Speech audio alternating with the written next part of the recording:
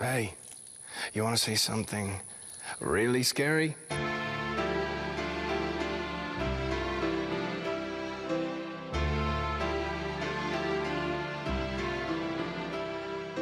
Sierra Hotel, India. Echo, Lima Delta.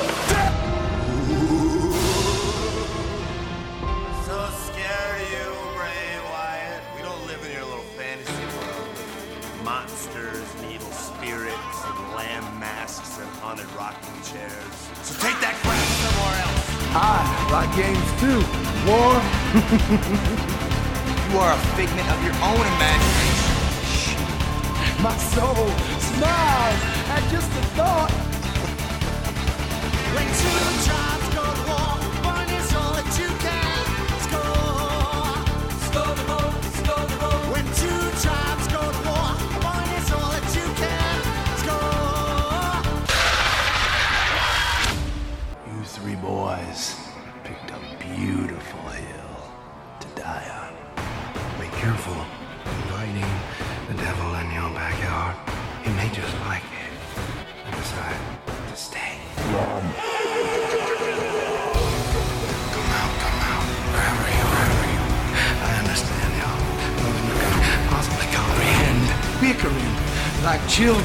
Quiet. Watch it. Because you're talking to the hounds, Wyatt family. Consume pride.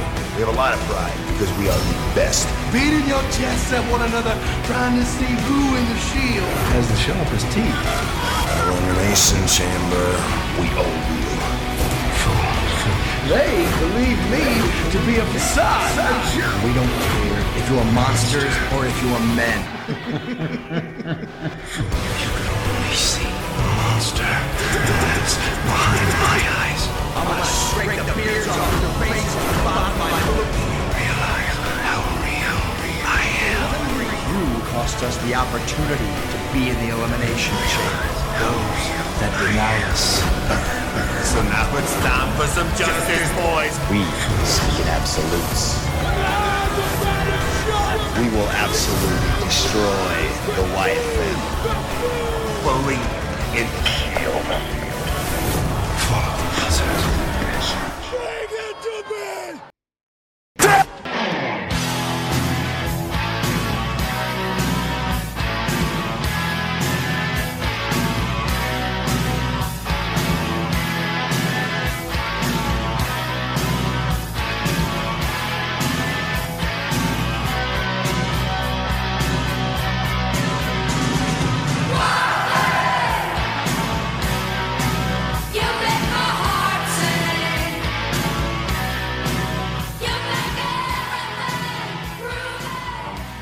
Again to Royal Thing, everybody. Thank you again for listening, and today's episode is truly two tribes going to war. No, it's not the Nation of Domination taking on Los Boricuas. It's definitely not 3MB taking on Los Madoras, though I am a big fan of WLC. Yes, it is 2014's super feud between two factions that were absolutely dominating at the time. It is the Wyatt family, Bray Wyatt, Erick Rowan, and of course the late great Brody Lee, Luke Harper, taking on Roman Reigns, Seth Rollins, and of course our own boy John Moxley, aka Dean Ambrose. So today we have a great guest in to help us out. He is from PW Torch. He is the host of the absolutely amazing Pro Wrestling Paradise. Check it out. And of course, he is a fellow countryman. He's actually Irish, just like myself, and the first Irishman on the show to join me as a guest. He is the absolutely polite, amazing, and super cool Alan Forel. Alan, how the hell are you? What's the crack? I am delightful, Joey. I'm very happy to be here, joining you for this show. It's unusual for me to be on the in the passenger seat of a podcast vehicle, but I'm gonna let you lead the way. I'm gonna recline a little bit here. I'm gonna close my eyes if I feel like it. I don't need to have my eyes on the road. You're manning the ship here, so we're on a ship. We're on the road. I don't know. I'm using a lot of metaphors here for the podcast, but sure, hopefully it'll be an enjoyable one for everyone to listen to, regardless. No, with me behind the wheel, we are certainly going off the road into a mountain or into an iceberg if we are on a boat. But sure, You know, that's the crack, isn't it? And the best thing about it is I can say the word crack to you and you know exactly what I mean. Every other guy that I've been speaking to or girl hasn't a breeze what I'm talking about. So crack means fun in Irish, nothing else. That's what you need to know. But It's not one of the long list of drugs that John Moxley says he has tried in his lifetime. that we know of. That we know of. But again, this is a John Moxley podcast, but we'd like to at least get to know the hosts or the guests first and see exactly what their background is. So, Alan, what got you into professional wrestling? What do you love? What do you hate?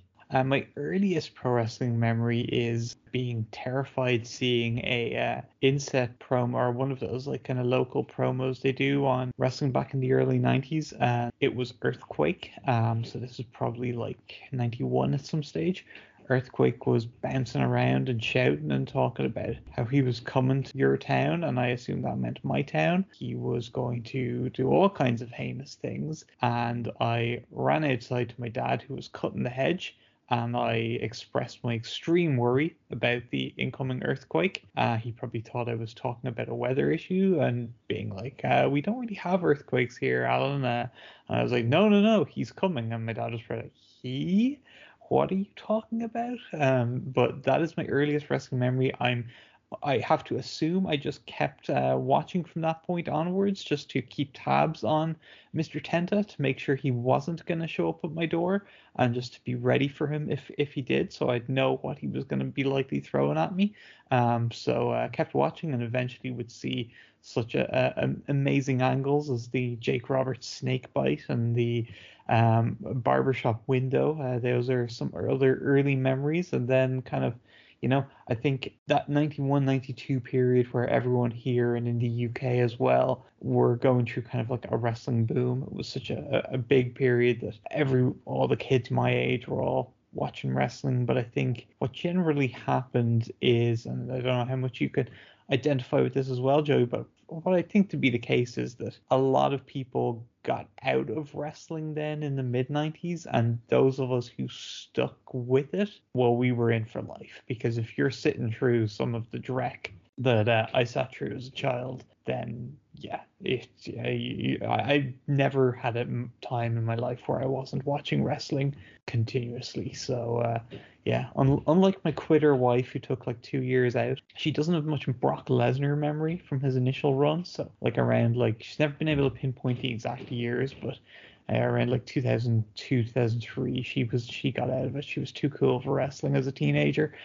Nope, I was plenty uncool as a teenager to be watching my wrestling, getting into my ECW, getting into my Ring of Honor, getting into my Japanese wrestling in college, and yeah, it was pretty locked in from that point onwards. I could definitely relate in the sense of being one of the few hangers on to professional wrestling in Ireland in the 90s, while everyone else jumped out after probably around Bret and Owen, or after Hogan departed. I stuck on for Jean-Pierre Lafitte and Hakushi and Isaac Yankem. Yes, this is the new generation. Surely grabbed me by the balls, and I wasn't. I was happy to keep going. It's basically my EastEnders, is what I always tell people. Everyone else likes their soap operas. This is my soap opera, and this is what got me into it. And I stood on till the Attitude Era when everyone else started coming back. I was like, I know what's going on. You don't. Haha. That's what I get for my reward. Mid-90s for me was Kevin Keegan, Todd Pettengill. Those are my shepherds through the mid-90s. Newcastle United and WWF New Generation. I'm assuming that you're rocking a Philippe Albert moustache right now. That's the way I'm visioning you right now. Of course, I was on the other side of things, being a United fan, so was Fergie, and probably wouldn't have been anything really special, anything from a wrestling point of view, just a collection of New Generation guys. I was in a room full of United fans, both my friends and their dads, watching the 5-0, having been in the same room with the majority of the same people a few months earlier in the Charity Shield, where United trashed Newcastle 4-0, and they gave me an awful time. And then I was able to really throw it back at them in a big way with the 5-0. Oh, I loved the Newcastle kit around that time with the big star, the Newcastle brown ale. Yes, yeah. We had some great players. I think that's the thing. I used to think, do you know what? If United ever somehow fell by the wayside, I might pick up Newcastle. They've got obviously Shearer, who's starting to bang in goals. He had Robert Lee. I used to love him as a midfield dynamo. Barry Venison. Oh God, Pavel John Cernicek. Beresford. Steve Howe, Darren Peacock. I'm just naming defenders here. It was the Yeah. attack that was the superstars. I mean, come on, Tino Asprilla, like you don't get greater than that. And if you just tuned into the podcast today, this is now the Ketsuboya podcast. We are not John Moxley whatsoever. But yeah, we'll get back on topic. Similar lunatics though. Great players. There's actually a lot of now that you say it, there's a lot of similarities between Tamiri Ketsuboya and John Moxley. Yeah, they both very angry young men. Very talented young men. It was a great time really to be a fan of professional wrestling, and that's what got you into it. But now we're talking John Moxley podcast. We're looking back at his career, and what were your first early memories of, John Moxley or Dean Ambrose? Did you catch his indie run? Was it FCW, or was it when he debuted with his Shield? I remember first hearing the names John Moxley and Jonathan Gresham around the same time on the old Mike and Tom podcast with Blast from the Past. Yeah, that was Tom Green and Mike Falcone had their podcast back in like 2009 to 2011, I would say. And I remember hearing about a John Moxley, I think it was a dog collar match, maybe with Sami Callihan, that they were praising. And that was my first time hearing about Moxley. I'd probably seen him wrestle on Velocity a couple of years prior to that, because he of course did some Velocity tapings, or it might have been even Sunday Night Heat. He was with Bryan Danielson. I think he had a match with the Big Show. He had the long hair. He had just very different look than when he became kind of what he became known for on the Indies. But I didn't watch CZW stuff at all. I didn't really watch his WXW stuff. I know him and Sammy were pretty big there as the Switchblade conspiracy in WXW. Where I would have seen the most Moxley would have been DGUSA. I became a big fan of his work there. His promos were obviously amazing. Going on YouTube and just watching John Moxley promos was a thing that everyone who was an indie fan at that time, I think, certainly did, because he was very captivating with his promos, as I'm sure you've talked about here on the show. Just an enthralling guy, a guy that felt like someone from a bygone era, a wild card of a character, and someone that you couldn't predict what he was going to say next, and he'd leave you with your jaw on the floor. And yeah, it wasn't totally smooth sailing in trying to get USA and Evolve for him. Like it was hits and misses, but the good, I think, overweighed the bad, and he ultimately had a very strong run there with a couple of really good matches towards the end of it. And then it was like, yeah, okay, he's going to FCW, and I'll follow him on this journey. And I actually really started to like his stuff that I'd see out of FCW, the stuff he did with Rollins, the stuff he did with Regal, and then it was just kind of wait to see him get called up for the main roster. And I'm sure that felt like a lot longer time for him than it did for me watching, based on everything you've ever heard him say about his experience in developmental back in the day when it was still a lot more old school than Performance Center. Like it wasn't the cushiest of environments there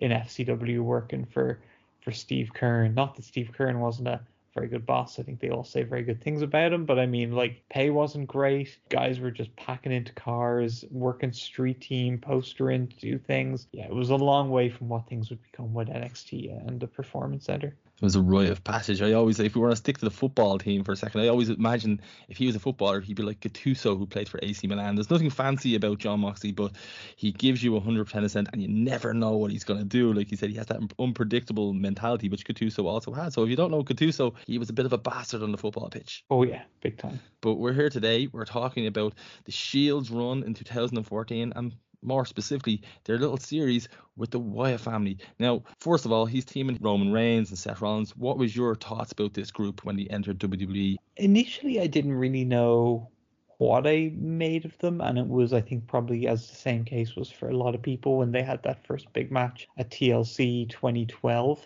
I think was like, oh, here now, this is something. And really, when I think 2013 in the WWE, it's just, I think, great Shield matches on TV constantly. Tags, singles, trios. They were just them and Danielson and a couple of others really drove that to being the best in-ring year in WWE for a long time up to that point, and I would say certainly since that point. I don't currently watch WWE anymore, but based on everything I hear, it's certainly not a patch on 2013 WWE. I think it was in many ways their last very good year. I don't want to say great because they definitely made some missteps, they always do, but when I look at like my match of the year tracking list where I just track everything that's like 4 stars or higher, like an insane number of matches from WWE compared to the years prior to that. Yeah, so it was a really healthy in-ring year. Like a lot of the better workers on the show were given ample time in the ring, and all the pay-per-views delivered really strong that year. I don't want to say I'm a big fan of 2013 WWE because I'm really not a big fan of any.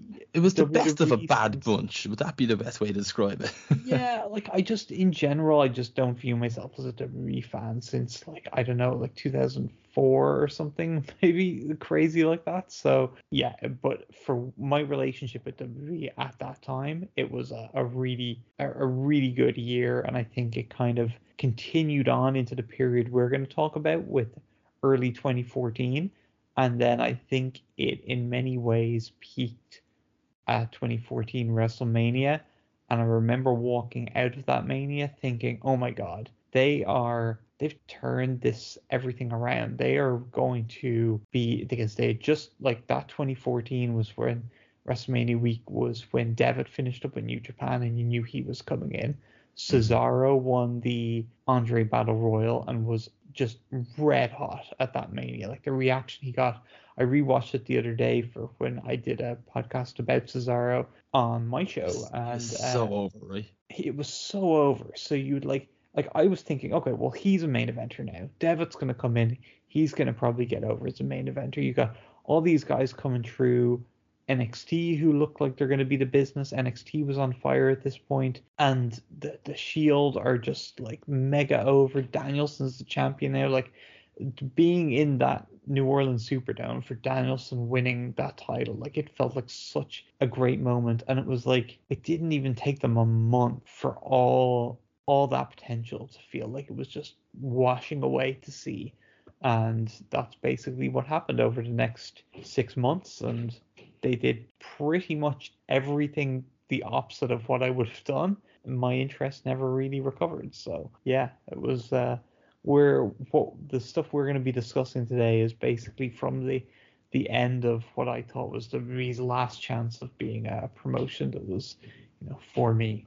Well, at this particular moment in time, it's very clear that the Shield have definitely morphed, or at least molded into a Roman Reigns vehicle more than anything else. They are hitting great strides with their matches, and they had a really great, strong 2013 after a very strong debut at TLC. But they're against another team here who are also coming in very strong, and it's very rare to have two very good, strong factions being built side by side, but actually meeting each other. And you have the Shield now, they don't lose many matches, and if they do, they look very strong on the feet. And you have the Wyatt family who are coming in, who are really over with the crowd. They've looked very strong, different sort of dynamic with Bray and there's two minions rather than the three sort of well-oiled team of the Shield. But what did you make of these two teams finally clashing at Elimination Chamber? First of all, the build itself and the match that we're going to be re-dissecting in 2 seconds.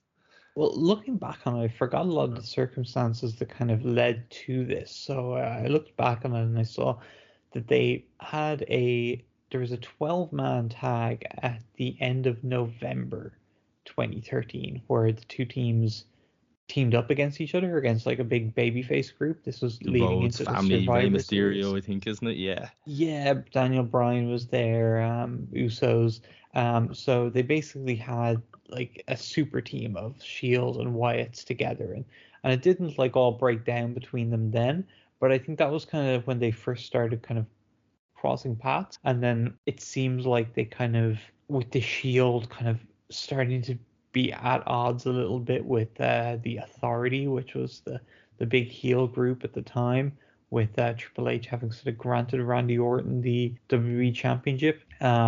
So they were slowly turning the Shield face, but it wasn't being done as one like big moment face turn.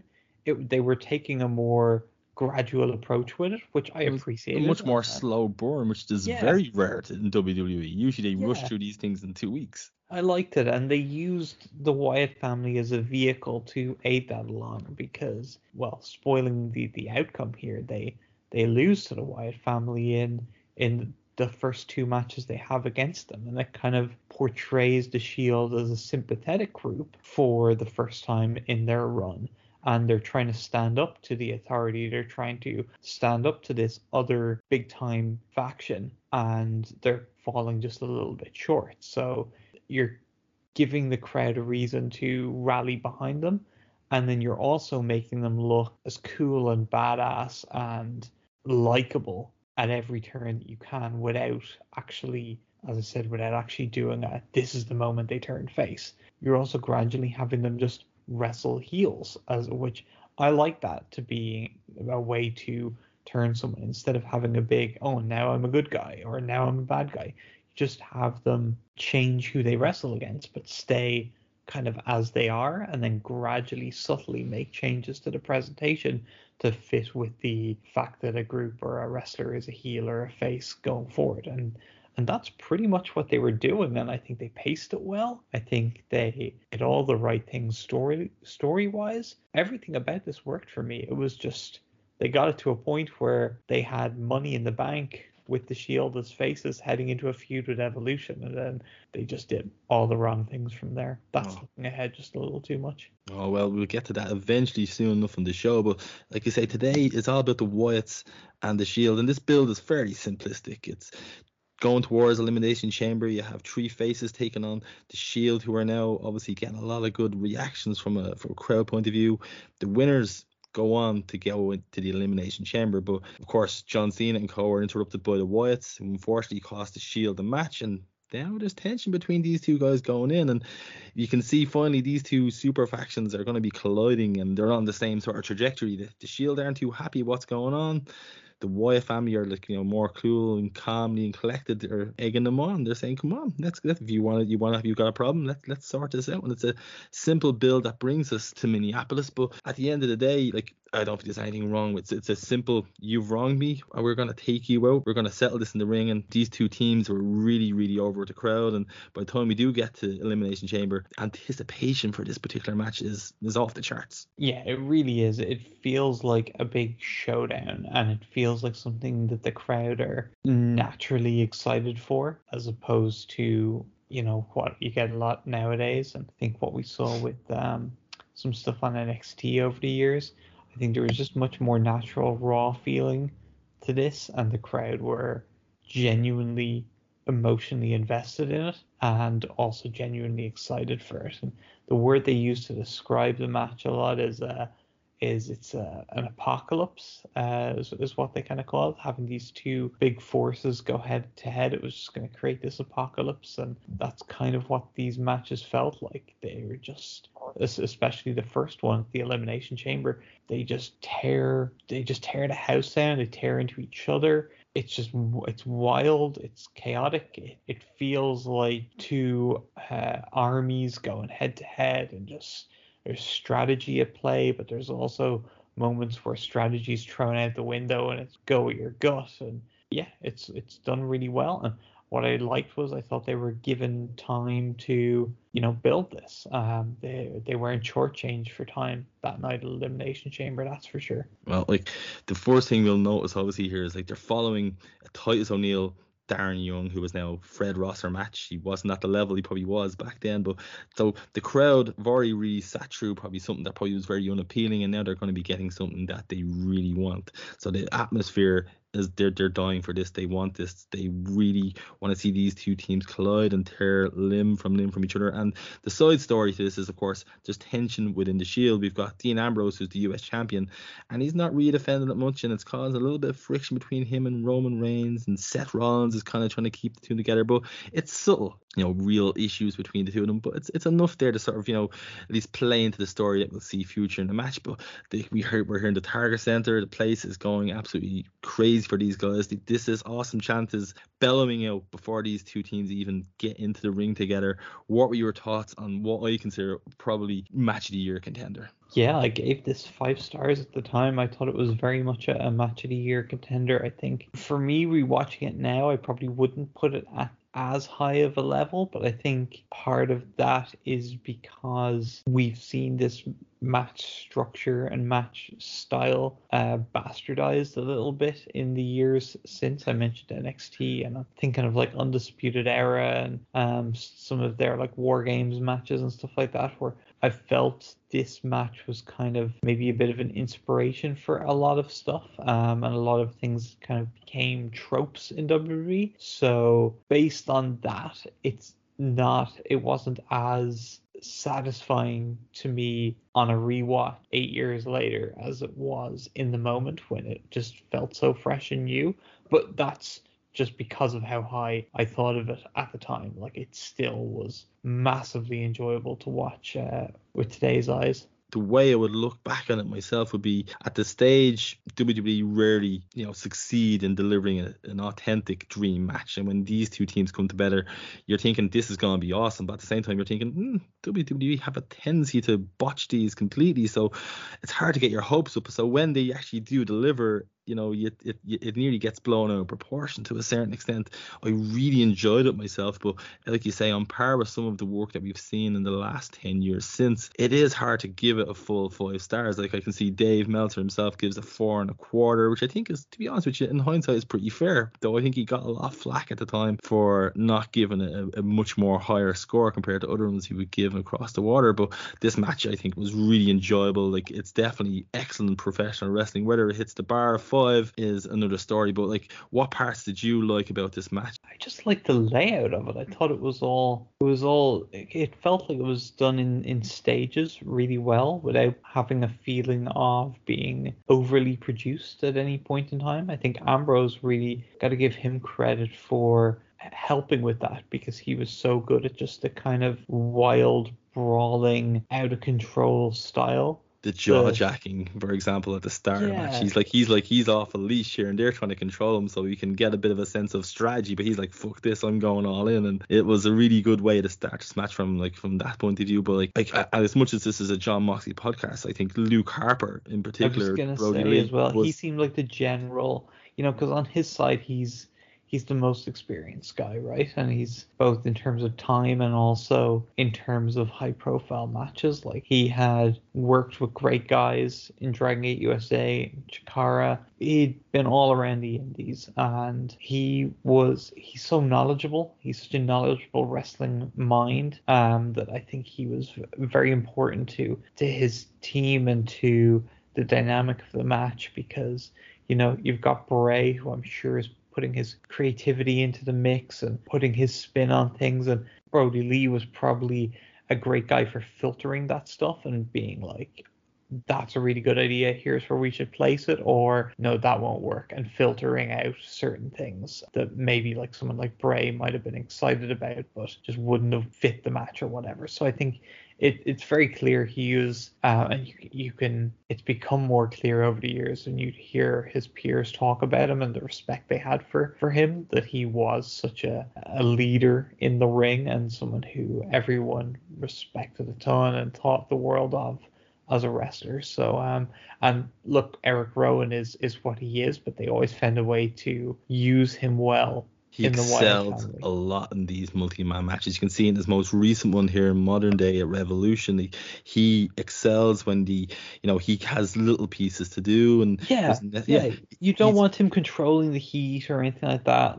Or you don't want him being facing peril or anything, where the match is depending on him selling his ass off for 10 minutes. Like, you want him, you come in and pick his spots, have certain things planned out for him. He won't let you down. He'll be in the right position. He'll execute when he needs to well. And I think that's where he worked well. He's not a ring general, but short, sharp bursts is the best way to describe it. Like you exactly. say, get in, get out. Single matches aren't his thing, and that's okay. Listen, not everyone is going to be an excellent singles wrestler, but he excels in these kind of trios matches or tags matches where he can come in, do his bit, and get back out. And again, perfectly played his part in this match. But like we say, Brody Lee, Luke Harper, this was probably the first match in WWE that he really had a chance to shine as well. He's always been kind of a lackey minion type, but here he looked like he was the MVP. Yeah, he really spread his wings a lot in this match. You could tell he was probably doing a lot more stuff that he hadn't done prior to this. Like him and Rollins did that top rope German suplex flip through spot, which the crowd just went crazy for. I went crazy for it. I loved it. I forgot all about it. The only thing is they kind of ruined that by replicating the exact spot in the rematch. And didn't do it as well. Yeah, it just doesn't make sense that like the same thing would happen again. It was just silly. Like I get why they did it. It worked the first time, but you know, it's the type of thing that sort of exposes wrestling as fake when you take a natural in the moment counter like that and run it back. The law of diminishing returns, if we will. Yeah, for sure. But the first time it was done, it was brilliant. The crowd go crazy for it. It starts off kind of one of these moments in the match where Rollins just goes absolutely crazy with dives and fire, and Rollins was really developing into a great babyface tag team wrestler at this point. He was exciting. Again, he was fast and furious. He was so exciting. He could sell. The crowd would have sympathy for him, but he could also make a great hot tag. And he was really developing into a great babyface worker. But I think where his problem was, whenever his character had come true or whenever he had to open his mouth, he was just so unlikable. He's a natural cocky prick. I think that's what you see in him. You see that today in him, but honestly, he works like a face. I honestly don't even know if it's the cockiness that bothers me the most about him. It certainly, he does come off as cocky, but the thing that always hits me first is how just corny and lame he comes across in everything. Disingenuous is the word I think you're looking for nearly.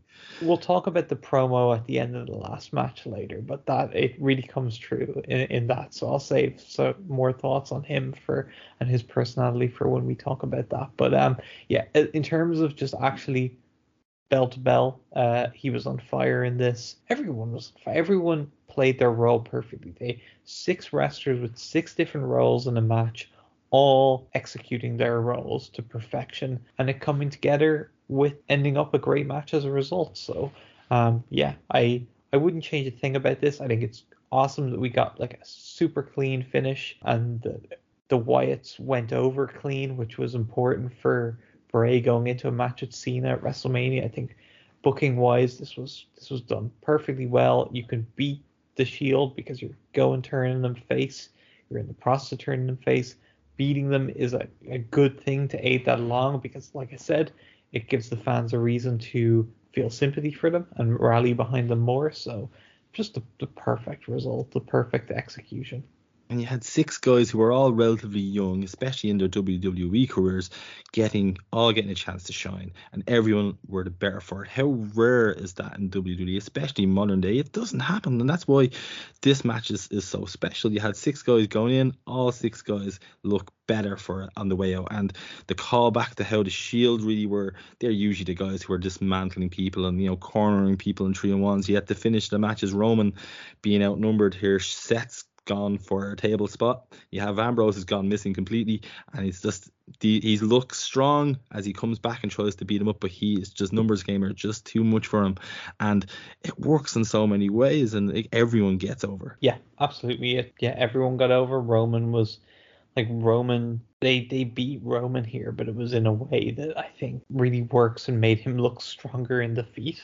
So yeah, they were at this point doing everything right with Roman, and yeah, I was a big fan. I thought he came off as such a star and someone you wanted to get behind as a top guy babyface. That was the point of it. I think, again, like, they're a vehicle to get him over, and that's fine. He clearly has something, and I do not blame WWE for getting behind this guy. He's getting good reactions. He's been protected. His weaknesses have been hidden or picked up by the other two, while his and strengths, he's improving. Yeah, and we'll get to his promos as he gets improving as well, because he gets better as he goes on. And it's just a pity that he wasn't really allowed the freedom to really be himself as he went forward. And this match, again, it's really excellent stuff. I really enjoyed it. But I feel like this is where the series of matches peaks for me. And I think this could have been the beginning of a really good out war till at least the midsummer, or maybe to the end of summer. But this, you kind of just leave this to the one side, and the rest of the matches are just more or less footnotes in the rest of the story for the Shield more than anything else, more than the Wyatts.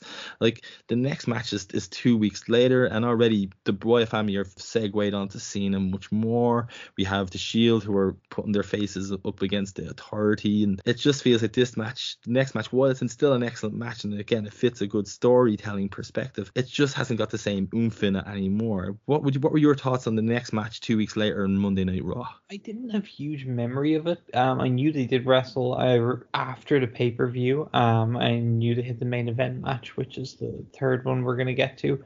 I didn't specifically remember this Raw match, but it rang a bell once I started watching it. And then when I saw what they were mainly trying to get across in this match was this potential rift in the Shield, and how they played that up, and what they were basically doing was the idea of breaking them down in terms of their seemingly totally well fortified relationship with each other for the first year in the company, to showing all these cracks, but then having them come back together and get on the same page. And then it was like, okay, now they're on the same page, they're unstoppable, and we love them, I think was the reaction they were hoping to get from the crowd, which they did. But this match was, I think, the peak of kind of the splintering within the group, with it mainly centering around Ambrose and accusations of maybe going missing. Where did he go on the pay-per-view? And where did he go?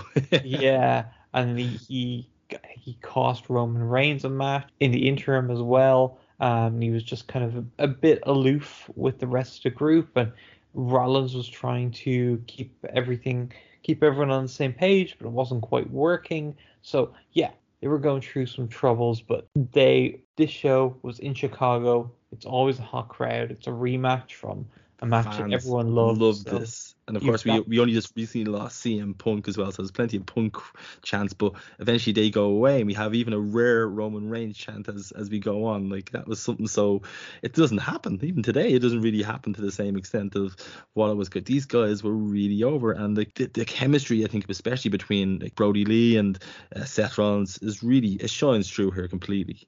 Yeah, it's like a mini version of the pay-per-view match. A lot of stuff's kind of the same but condensed, but the purpose of this one was more just to get across the Ambrose storyline, and having Seth leave the other two and tell Roman that they need to sort it out between them, and Dean and Roman then kind of coming together and giving it their absolute best shot as the crowd get behind them, and they're in this 2-3 disadvantage. And that's actually a big point that I wanted to mention, that I think a huge factor in them turning face, or one of the things that they had part of the gradual turn of the Shield into a major face act, was the identity of the Shield as heels in their first year was all about, they used a numbers game. They always stay ahead with the numbers game, which is kind of a heel trait to an extent. Just outnumbering your opponents, even if it's done in a fair and square manner, is kind of,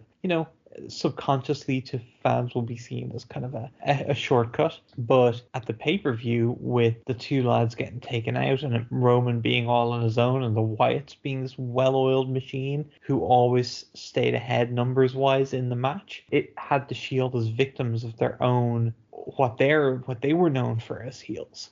It turned things upside down on them. And then you get the same thing going on here to an even bigger extent, or to a less subtle extent, I should say, with Roman and Moxley being left all alone to battle the three guys from the Wyatts, and once again falling short, but after a valiant effort to win it with the odds against them. So they're 0-2, but they've gained so much, and they're so ready to just be top babyface stars coming off this. And that's nothing, as you say, is more evident than WrestleMania, when they're against the New Age Outlaws and the Den Corporate Kane. They are mega over with the crowd. The match a quick kind of personal story with that is, I remember coming out of that. Alan, personal story. This is what I came for. Well, I remember, as I said, coming out of that Mania, just being on such a high about potential things over the next year in WWE. But as big of a moment as Daniel Bryan winning the title was and everyone yesing, for me, the moment that I remember most losing my mind on that show was during the Shield entrance when they walked down through the stands by our section, and it was like you felt like you were a teenager at a show in a sportatorium in Dallas, Texas, with the Von Erichs coming out. Like everyone was, there was just shrieking. There was people jumping up and down at just the mere presence of these three baby faces. Or Sarah at a Take That concert in the 90s. Exactly. Yeah. Take That concert, or maybe a Korean K-pop band nowadays. I don't know. But yeah, they were so over as faces, and the match was like not even really anything. Like it was just a bit of a squash, but it was just all about the Shield dominating, and that's what they did at that WrestleMania. They come out of that and they really sealed the deal on them as being faces. Is it the next night on Raw where Roman Reigns spears Triple H? I believe it is. Yeah, and they set up the evolution path for the Shield, and this is where these are firmly in the face camp. There's no denying that they've been set up against a heel team who I think it's nearly a vehicle to nearly help Triple H even appear relevant in the next coming weeks. But this is where things start to go a little bit downhill in terms of storyline for them. Like again, they're 2 days now away from WrestleMania, and we're here to battle the Wyatt family on a main event. Back when main event was a decent enough show for WWE to promote, and like that's another thing I discovered when rewatching the Cesaro Claudio matches was he had some bangers on main event, and yes. when you go back and watch some of those main event shows on the network, they're really satisfying presentations. I'm convinced no one like in creative gave a shit about these matches, and that's why they excelled so much. I was like, you can even see it in the Roman promo before the Wyatt match. He feels like he's being himself. He doesn't appear to be in a scripted sort of manner, and he's having a bit of fun, and his true likability shines through. And it's so rare that happens, because usually they're completely constricted or confined by the scripted nature of how their presentation is. And Roman, I think he really looks like a star in this particular promo. Yes, Renee is in the ring, and it's funny. I had in my head a memory that this was like the first time we saw Moxley and Renee interact in a flirtatious manner in WWE. And then as I was watching the promo, and Moxley just spends the whole promo coughing up a lung and saying that his rib is broke, I'm like, does it feel like he's like, how am I misremembering this? And then Renee says something about the Authority thinking the Shield are nameless, faceless, or whatever. And Roman Reigns gives her an eyebrow and says, "Renee, baby, do I look faceless to you?" And she's all smitten, like, oh. And I was like, oh, it was Roman that was flirting with her. That's where I had my memories crossed up on this. And he proceeds to cut this amazing promo. He says that line and the crowd pop. And then he goes, "Cajun Dome, do I have a name?" And they're like, yeah. And he's like, "What's my name?" And they all chant Roman Reigns. And I'm like, oh my God, it's so insane to think this guy who's got the crowd in the palm of his hand is going to be saying things on a microphone a few months from now that's going to cause the crowd to just totally turn on him. It didn't feel even possible that they could turn on this guy as a babyface. It seemed like he was the most banker, everyone wants to love this guy babyface since The Rock or Stone Cold. Like, and too many cooks definitely spoiled the broth in that sense. He was micromanaged. I think it was probably just one did the job on that, to be honest. Oh God, it's just a shame. Suffering succotage. Oh God, that's bad memories. Oh no. Let's forget about that one as much as we can. Put that in room 101. It's just a shame, because this match in particular, again, it's probably not. It's a really fun TV match. It's probably fun to give them their win finally. Yeah, you know. Now they've turned full face. They're being pushed for this big program with Evolution. You need to tie up the loose end of the fact they haven't beaten the Wyatt family.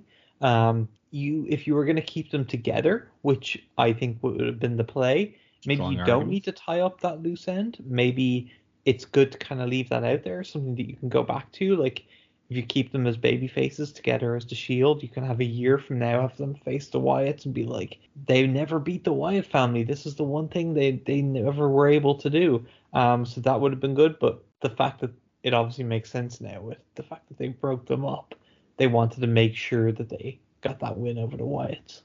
I bet you loved the head squeeze by Rowan to Ambrose during that, right? Oh yeah. Always enjoy a good head squeeze. Shout out to Satnam Singh and Kona Crush.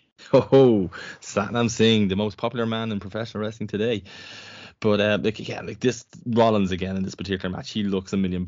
He is flying around with dives, somersaults over the ropes. He is just going a mile a minute. And like we see again, it's to be honest with you, Rollins is nearly playing the Roman Reigns role in this particular. He's the one who's getting all the shine. He is looking really well, and Roman is he plays his part. But this is a completely different dynamic than the other two matches, and it's nice to see the Shield pick up a win here through the old Dirty Deeds Bulldog DDT, which isn't really one of my favorite moves whatsoever. No, it looks terrible. It's such a WWE. Oh, you need to be able to hit your finisher on anyone. It needs to be safe, and it's just such a weak end up move. with just this terrible, generic, boring move. Yeah, it's up there with the stroke or the. I'm not the biggest paradigm shift Death Rider fan. Like I'm so happy he finishes a lot of matches with the Bulldog choke now. I think that works a lot better. But the paradigm shift / what did I call it? Death Rider. Yeah, those moves 1,000,000 times better than this version of the Dirty Deeds. Oh, it's one of them things where like depends on how he hits it. I think some of the really high angle ones look delicious, but then other ones like you just go straight on the head. Sometimes I don't know, they look a little bit weak in comparison. But at the end of the day, they're 10 times better than this particular Bulldog DDT finisher. It just doesn't work for me. And like you say, I think he breaks a rib in this particular match, though he doesn't really show it too much. He's still flying around at the end of it in the last few minutes, and it's only a couple of weeks later than the May 5th Raw where they're doing it all again. And this is it's a side plot to the Evolution story, and Evolution make themselves known in this particular kind of match again. And this is the first time we even get a sliver of a triple powerbomb in all 4 matches. What were your thoughts on this final match on May 5th and how you feel the series progressed? Oh, Joey, I've goofed here because I did not know there was a 4th one. Sorry. Yeah, you're cool. I again, it's not one that's particularly popular. It's a very quick one, but it's probably the least. How did I miss that in my cage matching here? I'm never gonna let you live this down, my friend. I'm an idiot when it comes to professional wrestling, and I've won up to you. May 5th, yeah, and that was in Albany, New York. And actually, it got a bit of time. It got 18 minutes, so I'm gonna have to go and watch this one after. And so they're on the losing end again here. So it's not a bad match whatsoever. You fill me in on this one. Like again, it's a lot of the same things. There's one spot if you've noticed all through their matches where Luke Harper, Brody Lee, he flips Seth Rollins up by the ankles a lot, and Rollins gets the better of him. Not in this match. He flips him up and then plows him with a thrust kick right in the face, and I was like, yes, finally he's learned his lesson, and this is a little bit of story progression from the match point of view. But Evolution come down in the end of the day. They look absolutely horrendous. They come down looking like a jobber sort of faction with their matching t-shirts and their shit t-shirts, by the way, and they get involved. There's a big dive to the outside in stereo by Rollins and Ambrose to all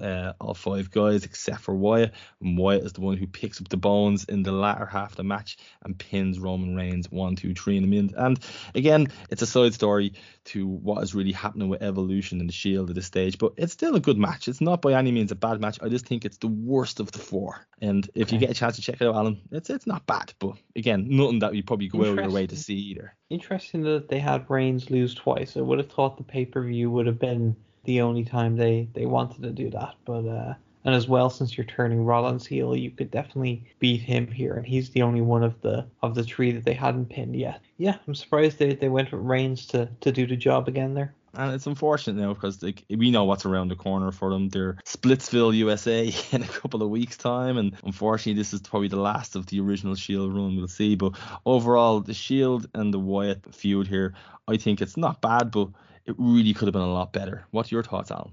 I'd be a little stronger, a little more positive on it. I think for what it set out to achieve, I think it ticked all the boxes. I think you have that one really memorable match as a result of it. The Shield probably get more out of it than the Wyatts. I think the Wyatts are with the exception of maybe Luke Harper, who's kind of got more of a chance to, as I said, spread his wings and showcase what a good worker he was in the course of these matches. With the exception of him, I think the Wyatt family act as a whole were just as strong before this feud as they were after it.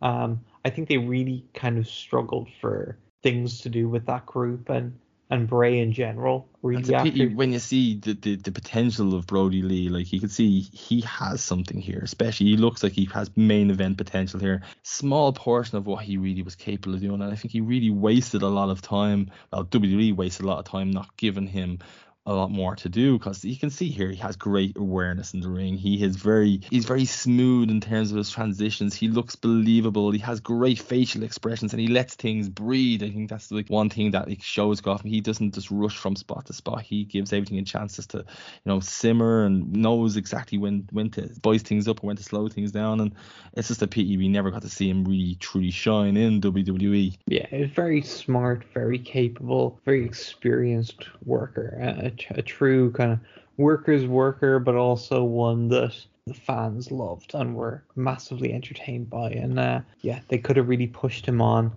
in 2015, and they chose to just kind of put him back on ice. And they did the team with him and Rowan kind of away from Wyatt for a while, which the Bludgeon Brothers. Yeah, it had its good moments at times, but then they put them on ice again, and then he was unfortunately left to rot for the last couple of months or a year or so of his contract. I guess they didn't use him at all, really, and it's a real shame, because he was clearly someone who could have done great things in that company. And the Shield themselves, I always feel like, I know breaking up is just around the corner from him, but I really feel like not only did the three participants I don't think they ever really floundered, as a lack of a better word, but they never really hit the expectations straight off the gate from when they split up. And I always feel like they just initially finally got their face shoes on, and they could have had such more of a meaningful face run before splitting up. I don't think it was necessarily the right time, but this particular feud, like you say, we got one particularly excellent match in it. We got three other really decent matches, really good entertaining matches. Nothing exactly offensive, probably nothing necessary to write home about either. But the first match itself, I thought was, it was excellent pro wrestling, and something that the WWE weren't really delivering at the time. There was until the Shields, there was no really strong trios or presence within there, and all of a sudden these three guys were completely shining for the best part of the year. And over a year, because it was like the 2012 TLC was the first one, and then what a match all the way through 2013, whether it was the Elimination Chamber that year against I think it was Sheamus, Ryback, Cena, and then all the Bryan, Kane, Kofi, and Daniel Bryan, I think, really benefited a lot. I think his 2013, he met the Shield on countless occasions, and he shone like a bright star. I think the Usos, they got them from mid-card hell to being a respectable tag team, and that wouldn't be done without the Shields really rub off them. And I think they benefited WWE as a whole, and it just shows you, like, if you push someone strong and make them out to be a big deal, they will be a big deal. Perception is everything. Cody and Dustin as well, weren't they? That was another Shield opponents. Ryback, I think, especially. Now, Ryback was pretty over anyway, I think, especially at TLC and at the Elimination Chamber, but he absolutely looked like $1,000,000 against the Shield. They bumped like a boss for him, and they made him out to be this monster that he really should have been presented as most of the time. And it's just a pity that, WWE, when they give you something that's really good, following up on these things, it's usually a disappointing affair. Yeah, it was a lot of disappointment after this point, unfortunately. And my thought is always they should have kept the Shield together as a group, but had them do different things, spread their wings individually, but you don't actually break them up, and you can go back to them as a trio every couple of months if the situation calls for it, but you have them do different things, but they all stay baby faces. You set Roman up for his title match and his challenge with Brock at Mania. You put him on that path, but you let him be a much more natural character. You keep Rollins as a baby face and don't let him near a microphone, and you let Moxley go in whatever way he naturally goes. Like, you just let that situation, you give Moxley things and just see what catches on and react. That's how I book John Moxley. You know, I give him the trust to execute his character, and then when you see something working with crowd reaction or with a particular opponent, you go with that and you take it where the character naturally goes. You let it breathe. That's what I do with those three guys for the next couple of years, to be honest. You could, even if you were a good promotion, you could even do some matches where they're against each other as baby faces, like singles, or even if you wanted to do a big triple threat. I'd probably avoid that. I'm not a big triple threat fan, but so like even if you wanted to do something like where maybe Roman and Rollins had to wrestle for number one contendership going into, like, I don't know, WrestleMania 2015 or something like that, you can have them have the match as babyface against each other. Be like, these guys are close. They're obviously still members of the Shield, and you just have them wrestle a good old babyface match, and you maybe have some points in the match where things get a little bit aggro, but at the end they shake each other's hand and all is still good. A well subtly booked wrestling company could have done great things there, but instead they just put a sword through all of it. Ambrose sword is being generous. It's a giant hammer. Yeah, look, Ambrose becomes a circus clown. Rollins becomes an annoying heel. Reigns, they give him the right push, but they have him act and say all the wrong things. And none of it is what the crowd wanted. And you can just feel the deflation in the promotion over the next 12 months. But look, that's a story for another day, I guess. It is. And it's a pity because they're all three talented guys. Listen, I'm not a Roman Reigns or Seth Rollins hater, for lack of a better word, or a detractor, but I think they're three men who had a particular set of skills, and they were completely, enhanced with each other's company. And especially in Roman's case, when you take the other two away, he's massively exposed, and like they didn't push to his strengths. Like there's a way of having a guy like Reigns push to the moon and his strengths are on show, but if you put him outside his comfort zone when he's not ready, or in utterly ridiculous scripted promos, it doesn't matter who he is, they're gonna fall, they're gonna drown in that sort of mediocrity. And it's unfortunate that they just don't know how to book people. And that was 2014, and things have only gotten worse in the last 7 years, unfortunately. But again, like you say, it is a story for another day, and we like to always end the show with whatever guest we have to tell us what their favorite Jon Moxley, Dean Ambrose, Jonathan Good kind of memory would be. So Alan, take it away. I'm just going to go with gut instinct answer here and off the top of my head, and I think that would be his entrance with Eddie Kingston at Double or Nothing last May, the first AEW show back with fans when they were wrestling the Young Bucks, and those two guys come out to was it even Wild Thing at that point? It was Wild Thing, yeah. And it was just an incredible moment. It felt like it was one of these victories over the pandemic moments, I suppose, where things felt normal again, briefly, and seeing how those guys reacted to the crowd, how the crowd reacted to them, how they reacted to each other during that entrance. It was a special moment. I think that's probably, off the top of my head, my favorite Moxley memory. It was definitely the opposite nearly of a vicious circle. I think the crowd fed off Moxley and Kingston and Moxton fed off them, and they just kept themselves going like an absolute hurricane for that complete 20 minutes match with the Bucks that year. And that was a special moment that we all really longed for, I think, at the end of the day, after such a drab time with clap crowds and empty arenas. And it was nice to see a bit of fan interaction, and I think both the fans and the wrestlers both appreciated it. But Alan, it's been an absolute pleasure to have you on the show. Where can people reach you at PW Torch or on Twitter?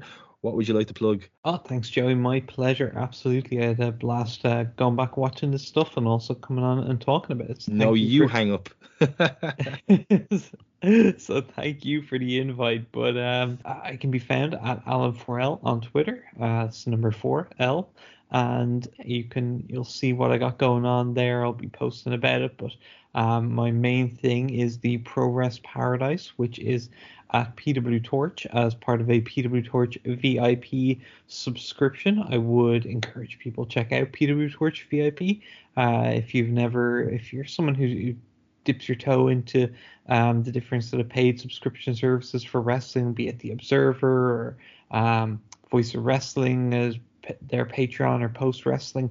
I would also just strongly recommend what the Torch have to offer. It's a great deal for the amount of content you get. So much stuff churned out on Current Wrestling between the Torch newsletter, all the different articles and podcasts. But what I like to plug is the incredible historical content on there. Wade has done an amazing job. I've been at the Observer and the Torch, and the thing I really like about the Torch is how deep the archive is of the historical stuff, because not only do you get all the old Torch newsletters going back to the late 80s, which is insane. Wade was back a teenager back when he started, and you can see the PDFs of his original newsletter, and if you're a newer fan, I think it would be really jaw-dropping to go back and see what those look like and see the style of writing. And I think it'd be really interesting to people if they haven't experienced it, and if you're someone who is familiar with those days or maybe a little bit later, you'll really like it too. But I think a real treasure trove is the old audio. That's one thing the Torch has that nowhere else does. Wade was a saint because he kept all the tape cassettes of all the audio he did as part of Pro Wrestling Focus radio show in the early 90s and Pro Wrestling Spotlight. The John Arezzi shows that he has the rights to. So you can listen to these things from like 1990, 92, 91, 92, 93, those kind of years. And you'll hear people like Paul Heyman calling into shows and like literally trying to do their spin and do their hustle for like things like legitimate legal battles that they're in. Like Paul Heyman, after he gets fired from WCW and he's suing them, and he's like there trying to play his own spin doctor on Wade's radio show, or just something a little less cynical, something a little nicer, like Terry Funk just coming in and talking about what he thinks the state of wrestling is and what he loves about wrestling. Like things like that is just, it's amazing to go back and listen to. Look, they're taped off cassette, so audio quality isn't going to be what you're used to if you're. But they're timeless. It's great to listen back. I remember growing up, and I remember what like my perception of professional wrestling was in 1992 or 93, and it's amazing to go back to because it's an eye opener. This is a side of business that I wasn't aware of at that age, and to go back and listen to the sardines and outs, it's fascinating. And it's fascinating to hear some of the stuff that's said, the talking points that come up that apply to today. That's where you like, so often I'll be listening to stuff and they'll have like these journalist roundtables where Dave will be on or whoever else, and just some of the talking points and the things that were issues in the business then that are still issues now. And this is the thing that drew me into the business more, like in 98, 99, when I first started getting aware of what was on the other side of the curtain, and getting my Power Slam magazine and reading through it for all like about 5 or 6 times in the day, and I ate all this stuff up, and to go back and listen to these kind of audio tapes and historical tidbits of what was going on behind the curtain back in 92, 93 or beyond, it's mind-blowing stuff, and it's just like I could listen to that stuff all day if I had time, but unfortunately as an adult, time is not something I have anymore. No, it's difficult to find the time for sure, but and if as for my show up on the Torch, kind of pretty varied. Sometimes we'll be talking modern wrestling, sometimes we'll be talking old stuff. It's been like the Cesaro episode at the moment. Yeah, it's been old stuff more often than not recently. The pandemic is Japan's still struggling with a lot of things. I don't want to say killed my mojo for current wrestling, but it's easy to put it on pause when you're not really enjoying it as much. We do an AEW show with Justin Shapiro and Barry Ladd. We do that like every 2 months or so. So that's like a real where we kind of just do a big check-in on all things AEW that are going on and what we've been liking, what we've been disliking. People love those shows. So that's kind of the thing I do most regularly with regard to current wrestling. But to sort of I imagine the Satnam Singh praise is going to be high in a couple of months' time. Well, we'll see. I think Barry's a fan. For me, the jury's still out. I'm gonna see what this big man can offer. So we talk AEW every couple of weeks. But what I'm really excited about right now is for the month of April, I'm doing shows specifically about Korakuen Hall in Japan, which is at its 60th anniversary. Just gone this weekend. They did a New Japan All Japan joint show, and it's to me it's holy ground for professional wrestling. It's the greatest professional wrestling venue, and it's 60 years old now, and we're commemorating that with a series of shows on that topic. And you might think, how can you do a series of shows about a building? Trust me, we can. It's easily done. So many absolute tremendous pieces of wrestling over the, like you say, just for me over the last 30 years. I can only imagine what the 60 years is like. Yeah, I could talk about stuff from Korakuen for a year straight. So doing a month is no hassle whatsoever. And then we also got the 34L30 series, not to be confused with ESPN's 30 for 30. Basically, what I'm doing is, because I've been watching wrestling 30 years now, I'm kind of doing a long-term project over the next year or so, where every couple of weeks we'll do a show about one of my favorite wrestlers with a guest who I will have on who is also a fan of that person, and just talk about one of my favorite wrestlers from 30 years watching wrestling. And so far we've done Yuji Nagata, Big Van Vader, and Cesaro Claudio Castagnoli. So 3 absolute legends. Yeah, and 3 really fun shows that I enjoyed. And Joey, like I think we discussed off air, I think when you enjoy doing your show, it's probably a sign it's a decent show. So it's good for the crack being able to talk to someone, Joe, about like something that you're passionate about, whether it's good or bad, especially the good, obviously. But like if you're doing 3 particular shows there on 3 particular wrestlers that you really enjoy, it's going to be happy times, and it's going to be fun times reliving these moments, and again picturing where you were at that stage when you really first fell in love with that particular guy, whatever. Like, you know, like we unfortunately had the memories of Razor Ramon the last few weeks, you know, and obviously isn't passing death, but it's great to look back and think, God, remember when we were younger and we used to pretend to be Razor in the, you know, in the schoolyard, whatever. Or, you know, like for me it was going through home base, rocking under the ladders like I was an idiot. But like it's just this is why I love pro wrestling so much, because it's nostalgic for me. It was there for when I was younger and watching back. And again, if you're watching like the likes of Claudio's matches from back then, like you're suddenly transported to where you were when you first imagined, and they are special times and special memories, I'm sure, for yourself. So check all that out. And again, Joey, thank you for having me on. No, thank you, Al, for coming on, having a good chat with us today. But that's all we have time for. So guys, thank you so much for joining us. Thank you for listening to my repetitive voice for the best part of it, and of course Alan's smooth voice. You can follow me at Awesome Joe directly on Twitter, or follow the podcast at Mox Podcast, and we shall see you again next week. Take care, guys.